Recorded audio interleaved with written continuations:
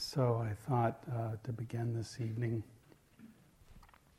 I would read to you a little humor to get your funny bone moving here, and I think it has to, for me, has a lot to do with just this last year and realizing that I'm aging. So there may be a few of you here. Can you hear me in the back there? Is it possibly? Is it okay now? I mean, my voice. Okay, I can always put this up a little higher. Is that better? Okay, we'll try this. Okay.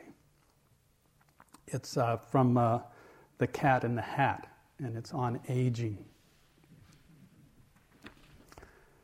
I cannot see, I cannot pee, I cannot chew, I cannot screw. Oh my God, what can I do? My memory shrinks, my hearing stinks. No sense of smell, I look like hell. My mood is bad, can you tell? My body's drooping, have trouble pooping. The golden years have come at last. The golden years can kiss my ass.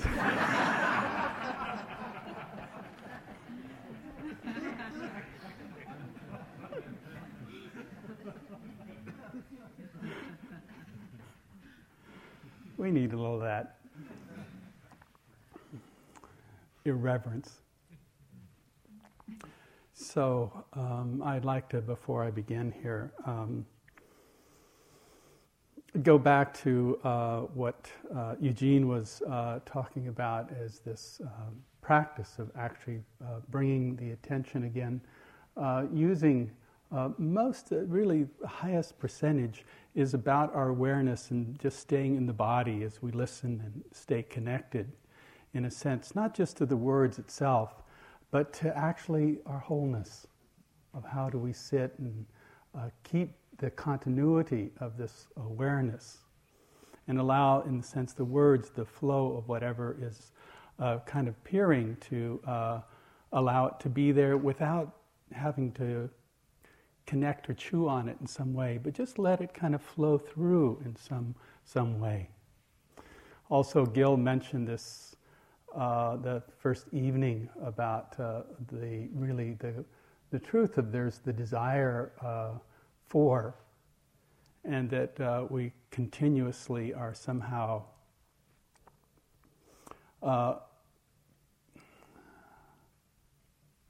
connecting with what's, in a sense, is always in movement, is not possible to hold in any way. And yet at the same time, there's also this healthy truth that there's this, this, I don't know, sometimes we may not desire, but this longing for this practice of full embodiment, full connection, full awakening. And also this simple truth that, we want to help in some way. Kind of this deep sense of that if we connect with ourselves, we're connecting with everything else.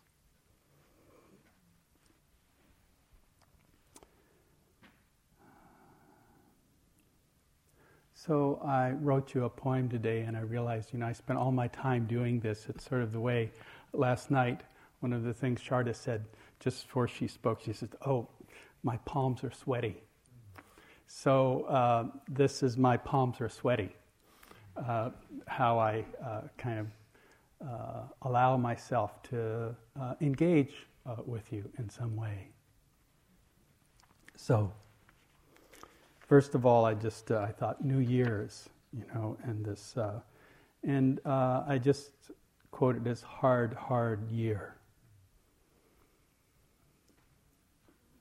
Quietly listening, the mist in the valley, that stillness, before the tears of the sky draw us inward, further and further towards a point within the circle. Noticing the trembling of self, jumping from ideas, thoughts, images, deliberating on, quote, my way or the highway. Always enforcing this becoming. Some fabulous view of this thing called myself. Letting life get smaller and smaller, tighter and tighter. Oops. Forgetting the rain and the way the hawk flaps its wings without moving above our valley, knowing its eyes were holding everything. Awake, returning to the breath, leaving all this hope and fear, past and future, to sit in the echoes of this unfabricated. I knew we could arrive, no longer pushing for future, no longer mingling with the past, no longer clutching to things undone or even done, but resting. Remembering to sit like the ocean, unmoved by its waves. Thoughts, bodies, mumbles, heart throbs. All this encircled and included. The meditation hall, full of meditators, was completely empty. Heart sings. The meditation hall, full of meditators, was completely empty. Heart sings.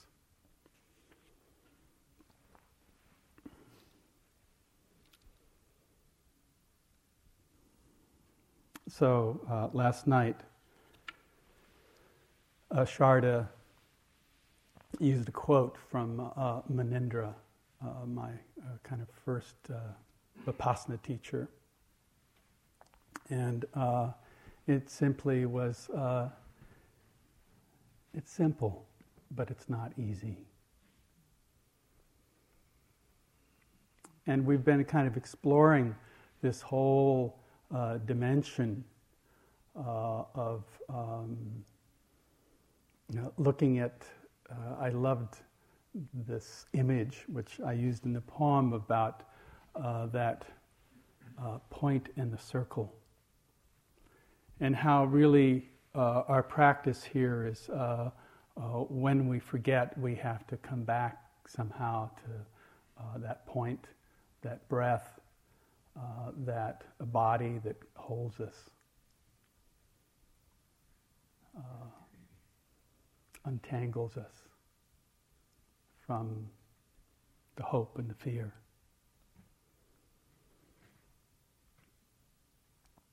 And then the circle, this inclusion, so we have this possibility of an exclusiveness, of just bringing our attention back again and again to this simple contact where the awareness and the breath or body is experienced.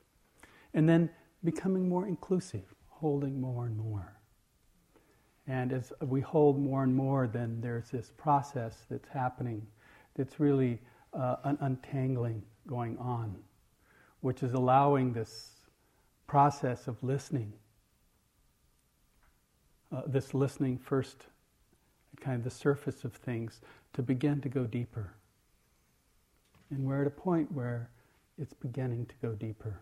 And I could really feel that today in the groups I had, that there was kind of a settledness in a sense, at least in my contact, that the arriving was happening. The jet lag was undoing itself on some level. So tonight, one of the images that came up for me, I usually try to find something that I can work with, and sometimes it's the principal teachings. But what came up was this image that kept coming in my mind, which was a place called Borobudur, which is one of the great pilgrimage sites that it was once upon a time the Buddhist world and also the Hindu world went from really what was part of Persia there, the kind of western part of Afghanistan, all the way down through Indonesia.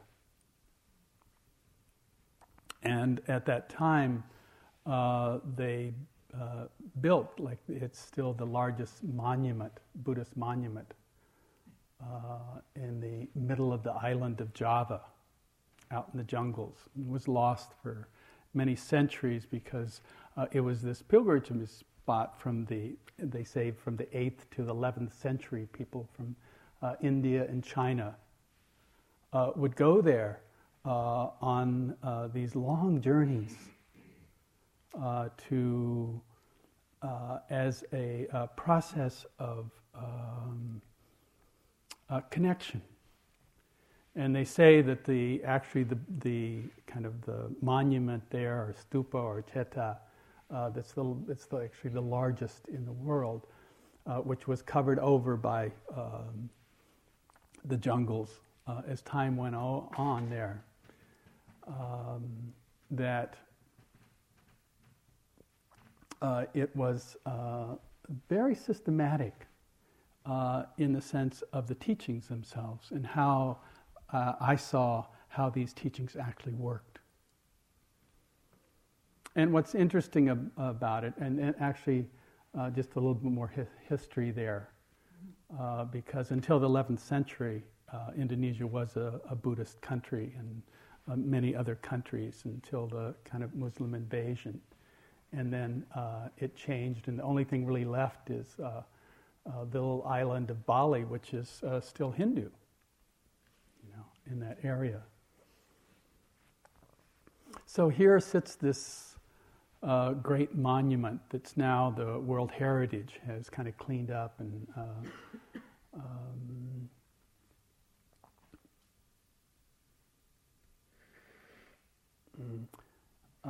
a heritage site, but also a pilgrimage site.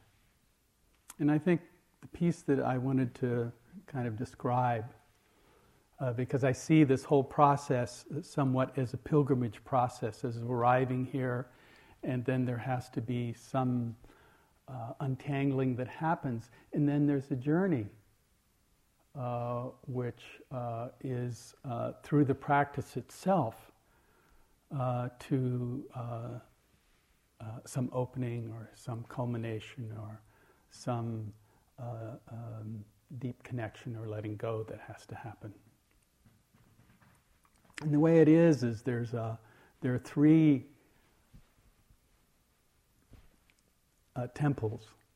And the first temple where this pilgrimage starts is maybe 6 or 7 kilometers from Borobudur itself. And there is a cheti, a kind of monument. And inside of it is sitting is the coming Buddha, Maitreya. And in some part of this, and so I sort of, this is in my own language, is that when we come to this practice, that we have to start with, in essence, some kind of blind faith. There's always this place where you have to come, and there's not the unknown that you have to say, well, I'm going to take this risk, I'm going to take this chance.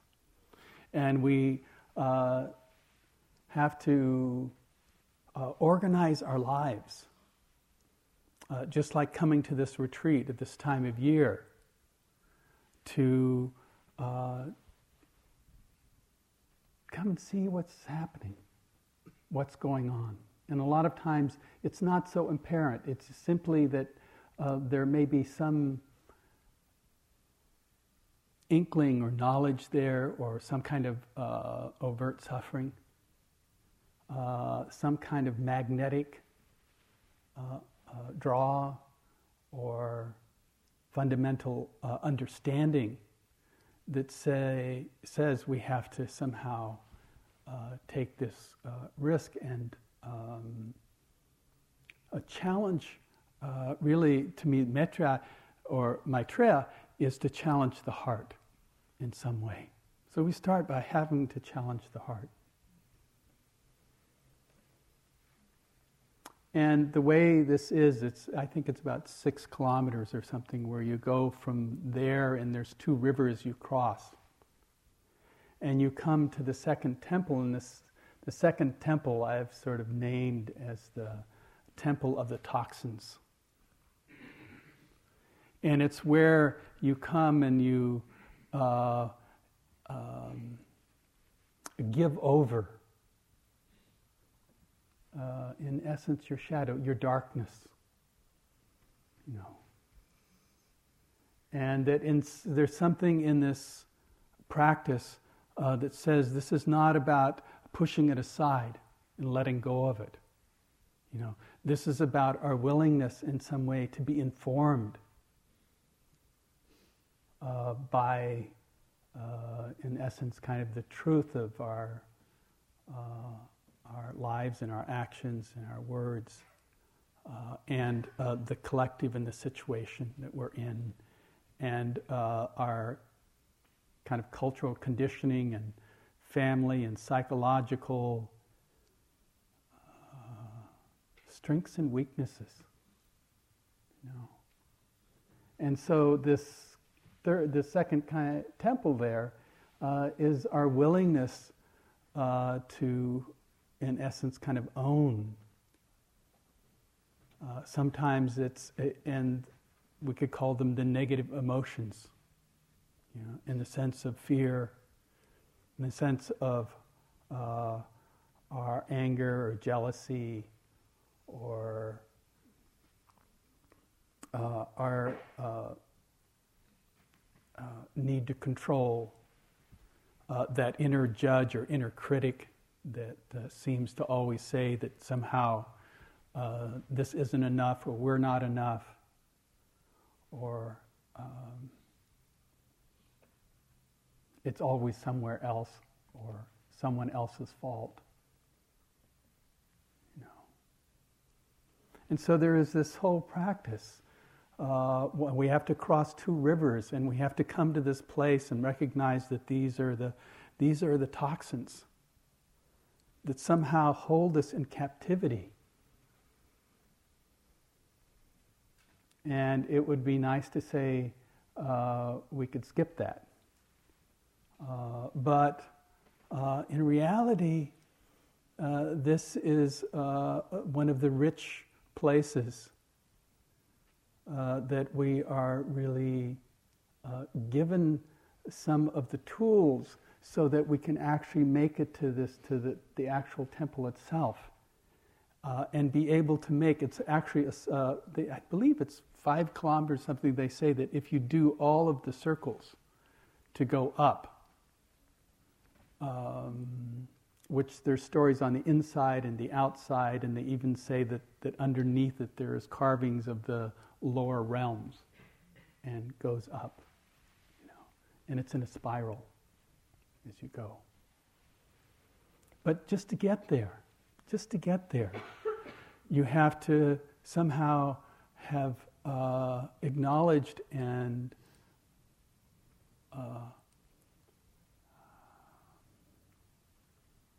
allowed those toxins to be unmasked. This morning, Sharda spoke of the hindrances, and really that first night Gil talked about desire in the sense of the leaning out of here, of always something that we can kind of grasp and hold on to in some way. And the practice is not that it's bad or anything of that nature. It's just that we do that. You lean out towards things. That's part of our habit pattern. Believing somehow that those pleasant kind of sensations are going to bring you happiness. And we have to sort of play that movie over and over and over and over. And sometimes I think it's easier to deal with, as far as the toxins go, things like anger or jealousy. They're so obvious. But this one is kind of approved by the culture that it's okay. But here in its subtlety, we begin to recognize that somehow just this simple longing to kind of hold or capture or imprison, even the pleasant, if we try to hold it hard enough, it does what? It turns into its opposite. So it's not that we're going to get rid of this stuff. It's actually here as a process of, we sit here to watch, to investigate, and to study these movements in the circle, of how they operate, how they hold us, and sometimes they take us off into outside with some old memory or story or some wanting that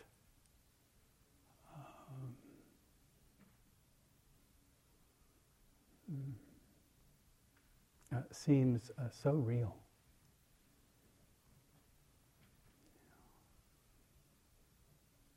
This beautiful imagination.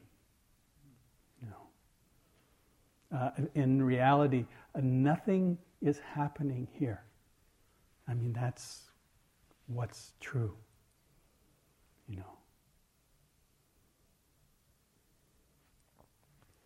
And so, in one other way to look at it is that in studying it, and there's a stirring up of the desire and sometimes the aversive mind. There's kind of our reactions to our sleepiness and our sometimes our kind of giving up, this kind of sloth.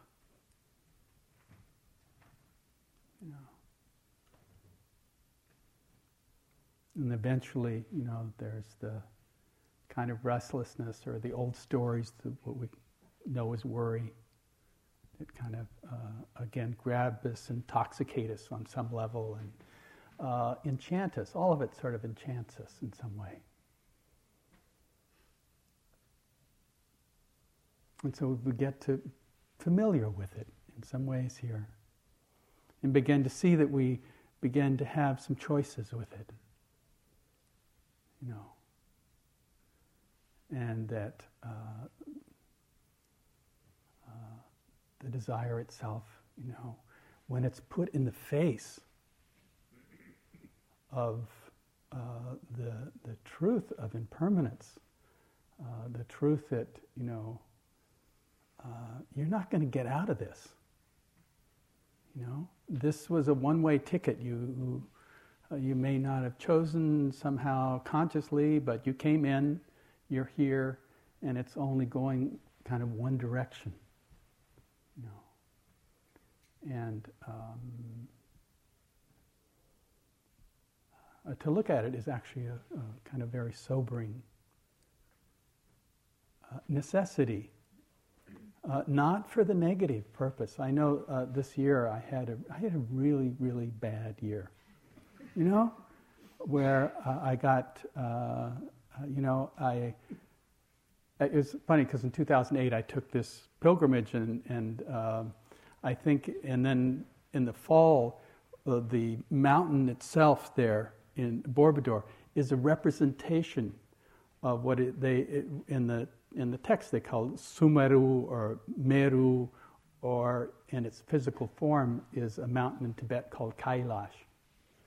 And as part of this pilgrimage process was I went there actually with somebody here in the room. 21 of us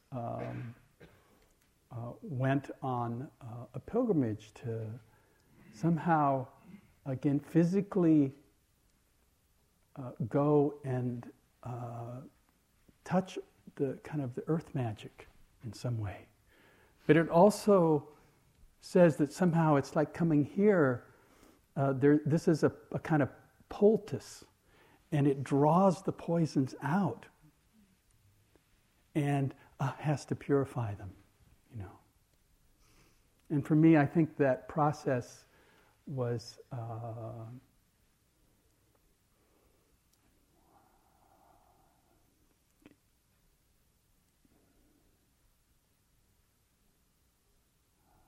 drawing out something that was going to kick my ass really good, you know? It was going to take and turn me upside down and make me look at this thing called the cat in the hat on aging. Suddenly, you know, I was now I can say a cancer survivor. But at that time, when it all began, it was, you know, the unrealness of, you know, is this body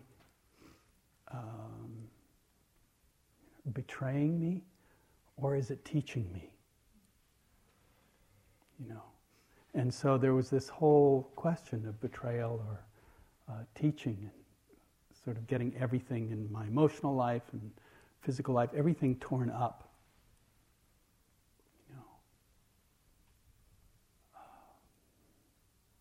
And in a way, that's all we're doing here, is we're here and we have to look at it, and we have to let the pulse just pull out whatever is so.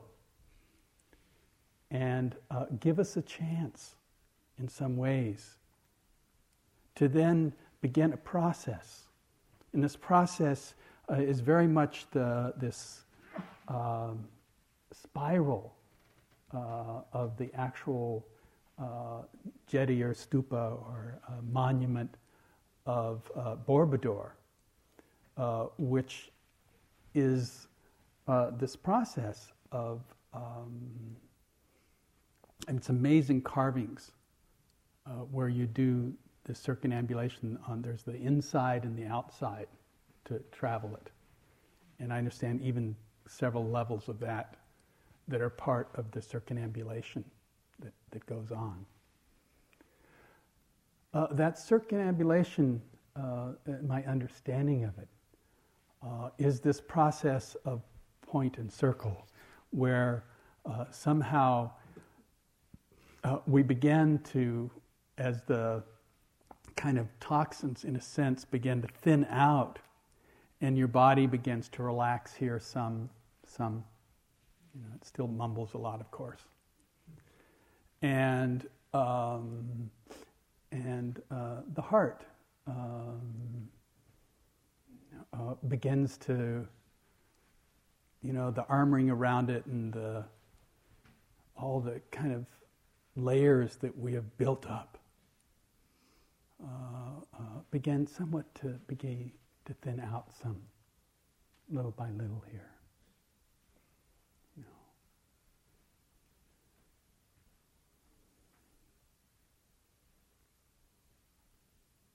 And you begin to see how sometimes the thoughts themselves, you know, they are simply that you're actually just sitting here in this, you know, this kind of IMAX, watching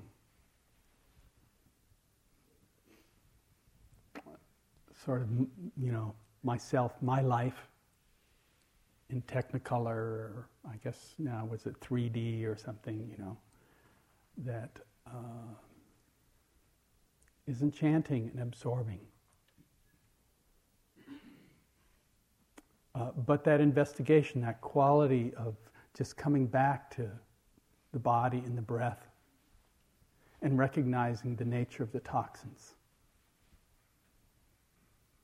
And this quality, the quality of when we're back at this thing called the simple. And the simple is simply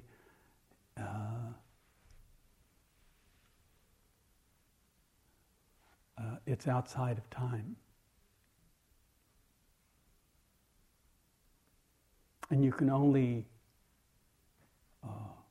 recognize it for a moment, and then it kind of starts up again. And then you remember, only to forget again. And it gets frustrating in the sense of, well, is it going anywhere? Am I going anywhere? And it's kind of paradoxical, because there's one piece of it is that there is this spiral, this circumambulation that's actually happening, where we are, in essence, stepping and walking on a path that is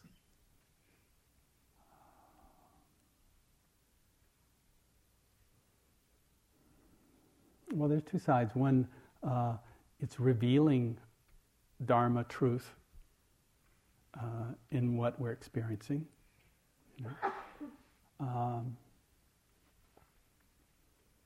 And we are simply letting go of what's appearing almost simultaneously. So one's being informed, and the other is just letting go. Now, if it was just about the toxins, if it was just about the journey, or just the capacity to for a moment, appear in this awareness, because the awareness itself, in a way, is quite simple. It's very much like a mirror, and it simply reflects back what's being imprinted there, the face that appears on it, in whatever, whether it's grouchy or happy or contorted or beautiful.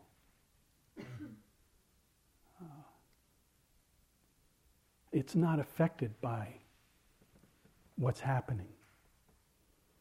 And so the practice is the awareness that, yes, there's a journey that's going on here that's all based in time. It's the relative reality of what Charda was saying last night was the skillful means of working with the practice. There is also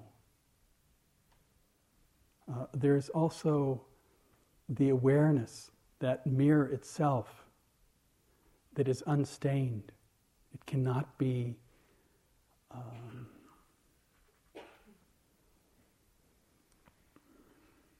there's nothing you or I or anyone can do, right? But because it exists, and because it is essentially noticeable,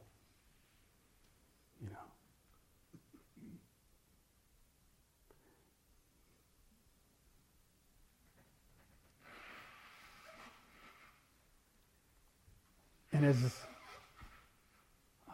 the mind itself and the heart, in essence, realize there's no place else to go, then it's simply the fact that we have to turn and realize what we're looking at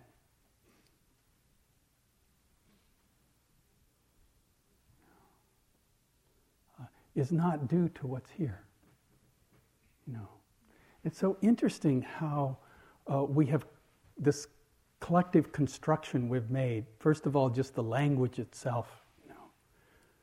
The end of the Xian Ming that Sharda was reading from last night, the end where, it's just words. These are just words. I'm just talking in words. What we're doing here is, first of all, the way our minds work is we go around constructing our world in words, which gives us ideas and images and all of that, thoughts and memories and hopes and fears. And the practice here is in this untangling, is that there is something here that's directly below the language. Okay? And we actually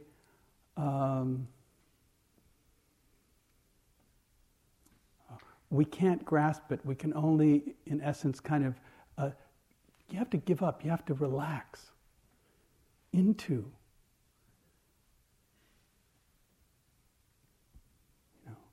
the mirror's not going to do anything. No matter what you do or what you say, what kind of face or what you say, it doesn't care.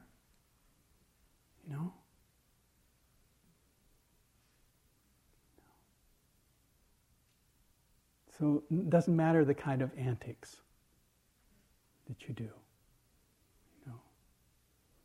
And so the practice is first getting that that's so.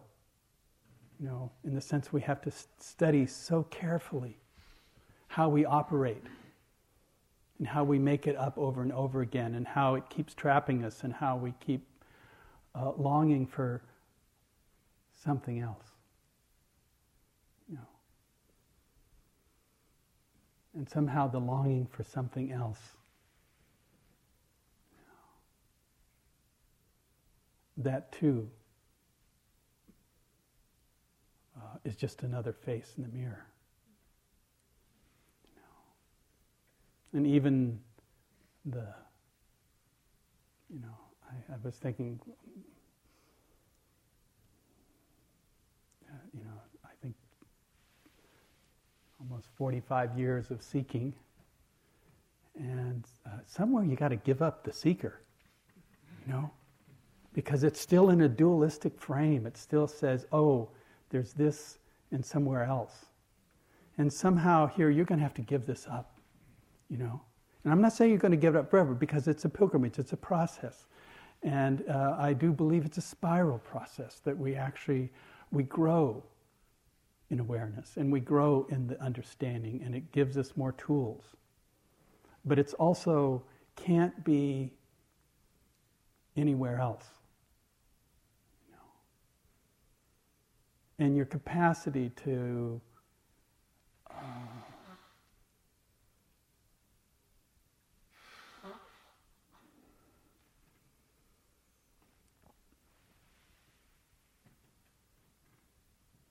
get underneath,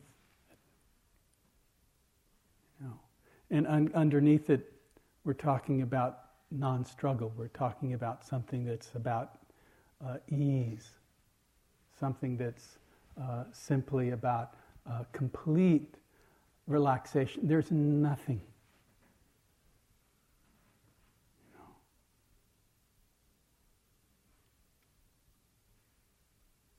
I can't go any farther than that. There's just nothing.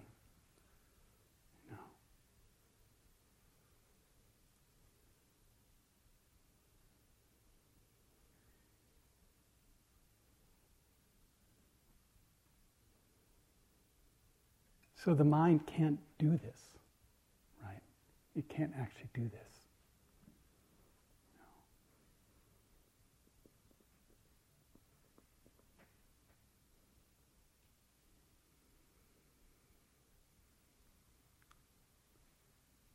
So let's just look for a minute. What's underneath? If we kind of stop the language and we really completely relaxed and allowed ourselves this permission to kind of hold this as, this is all of it. This is enough. Everything is here. You know? You're not going anywhere.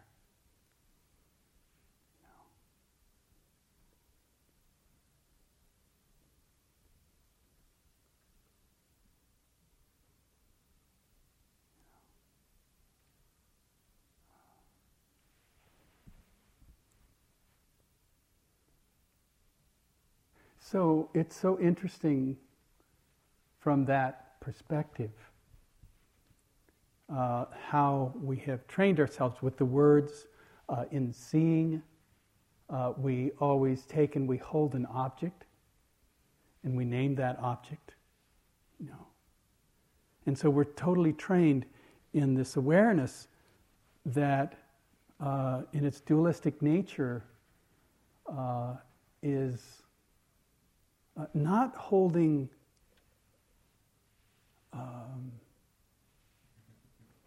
the space that things happen in, but actually the objects. And so there is a retraining that has to happen that is about the mind, that we're going to have to change how we see, how we think, how we hold things. And to do that means that we begin to recognize, first of all, that this is a huge room. And the nature of the mind, it goes to all the objects. It doesn't actually recognize the space that this is happening in. And so there's a way that the perception actually has to change in how it holds things. You know, so it begins to, first of all, the mind itself then, in a sense, retreats from the movement to, but actually holds itself. So the mind is actually holding itself. So then there's a kind of a vividness or a brightness of the whole, not one thing, the whole itself. Is as you could say, is luminous. You know, and there's a brightness to it because there's a dynamic that's freeing up.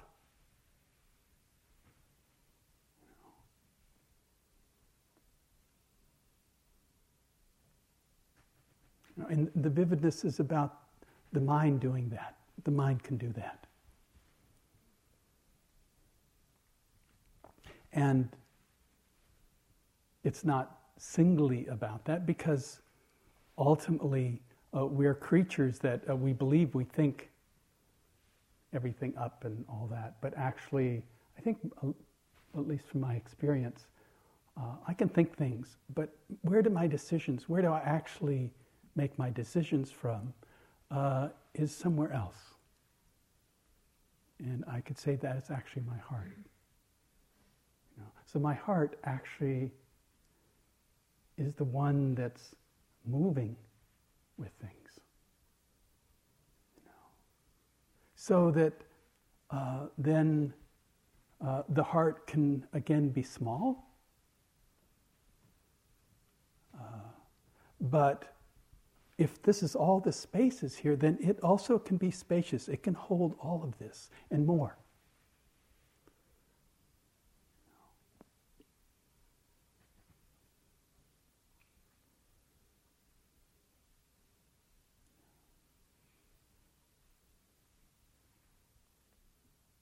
So the mind is no longer grabbing thoughts or things. That really stays just, you know, without making up things about what's happening, but actually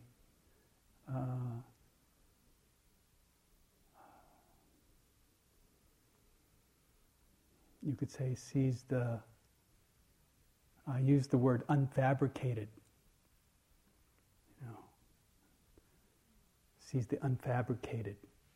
You know, sometimes in Buddhists they use the word empty or emptiness or, you know, voidness or something that is just a word, but it frees it up, you know.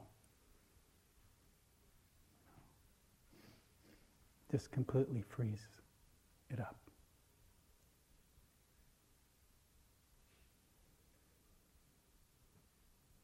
And then there's what's happening in the body. When the mind is freeing things up and the heart is inclusion, it's including everything. What happens in the body? You know, oh, it's okay. You know,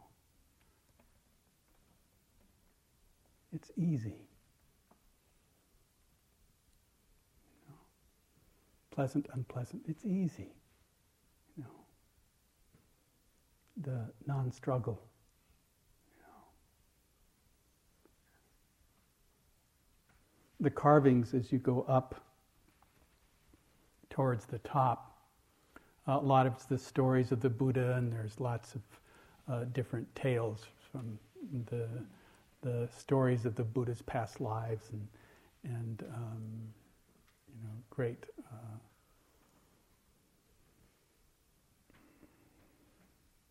epic tales, you know, and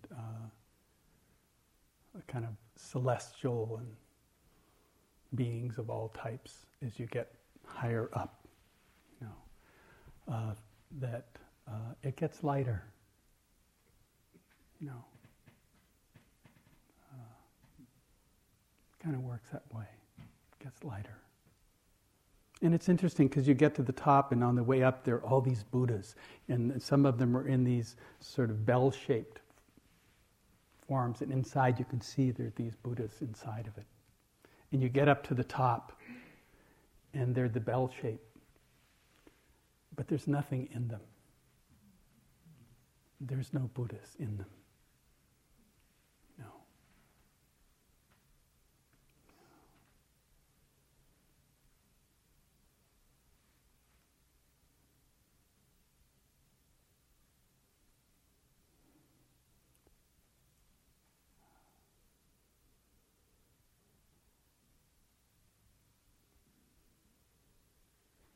You know what? I think I will just leave it there. Let you chew or not chew. You know, it's just big bells. You know, there's nothing in them. You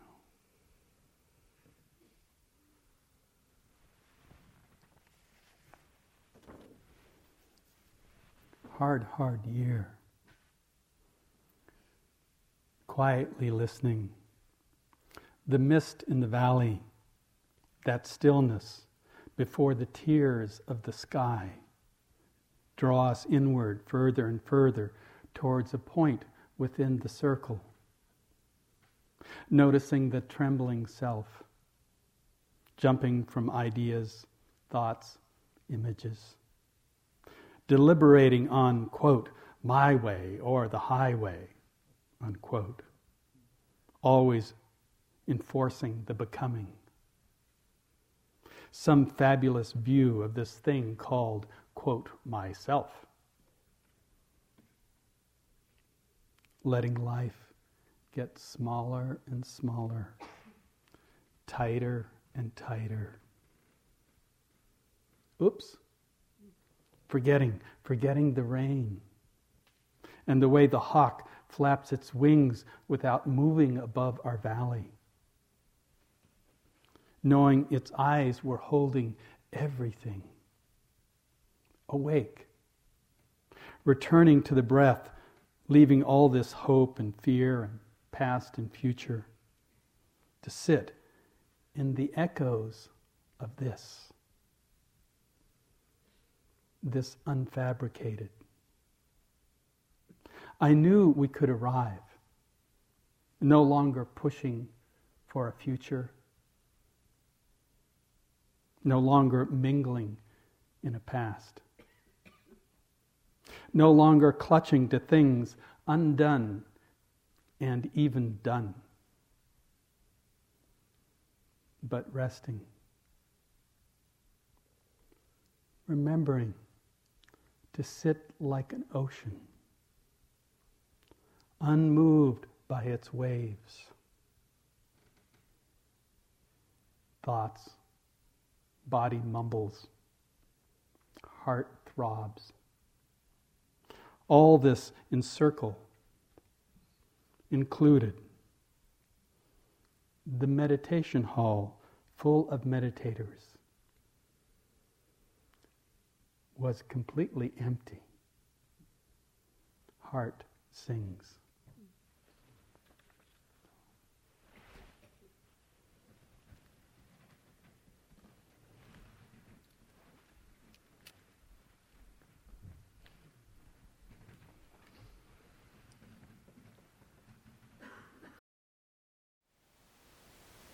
Thank you for listening.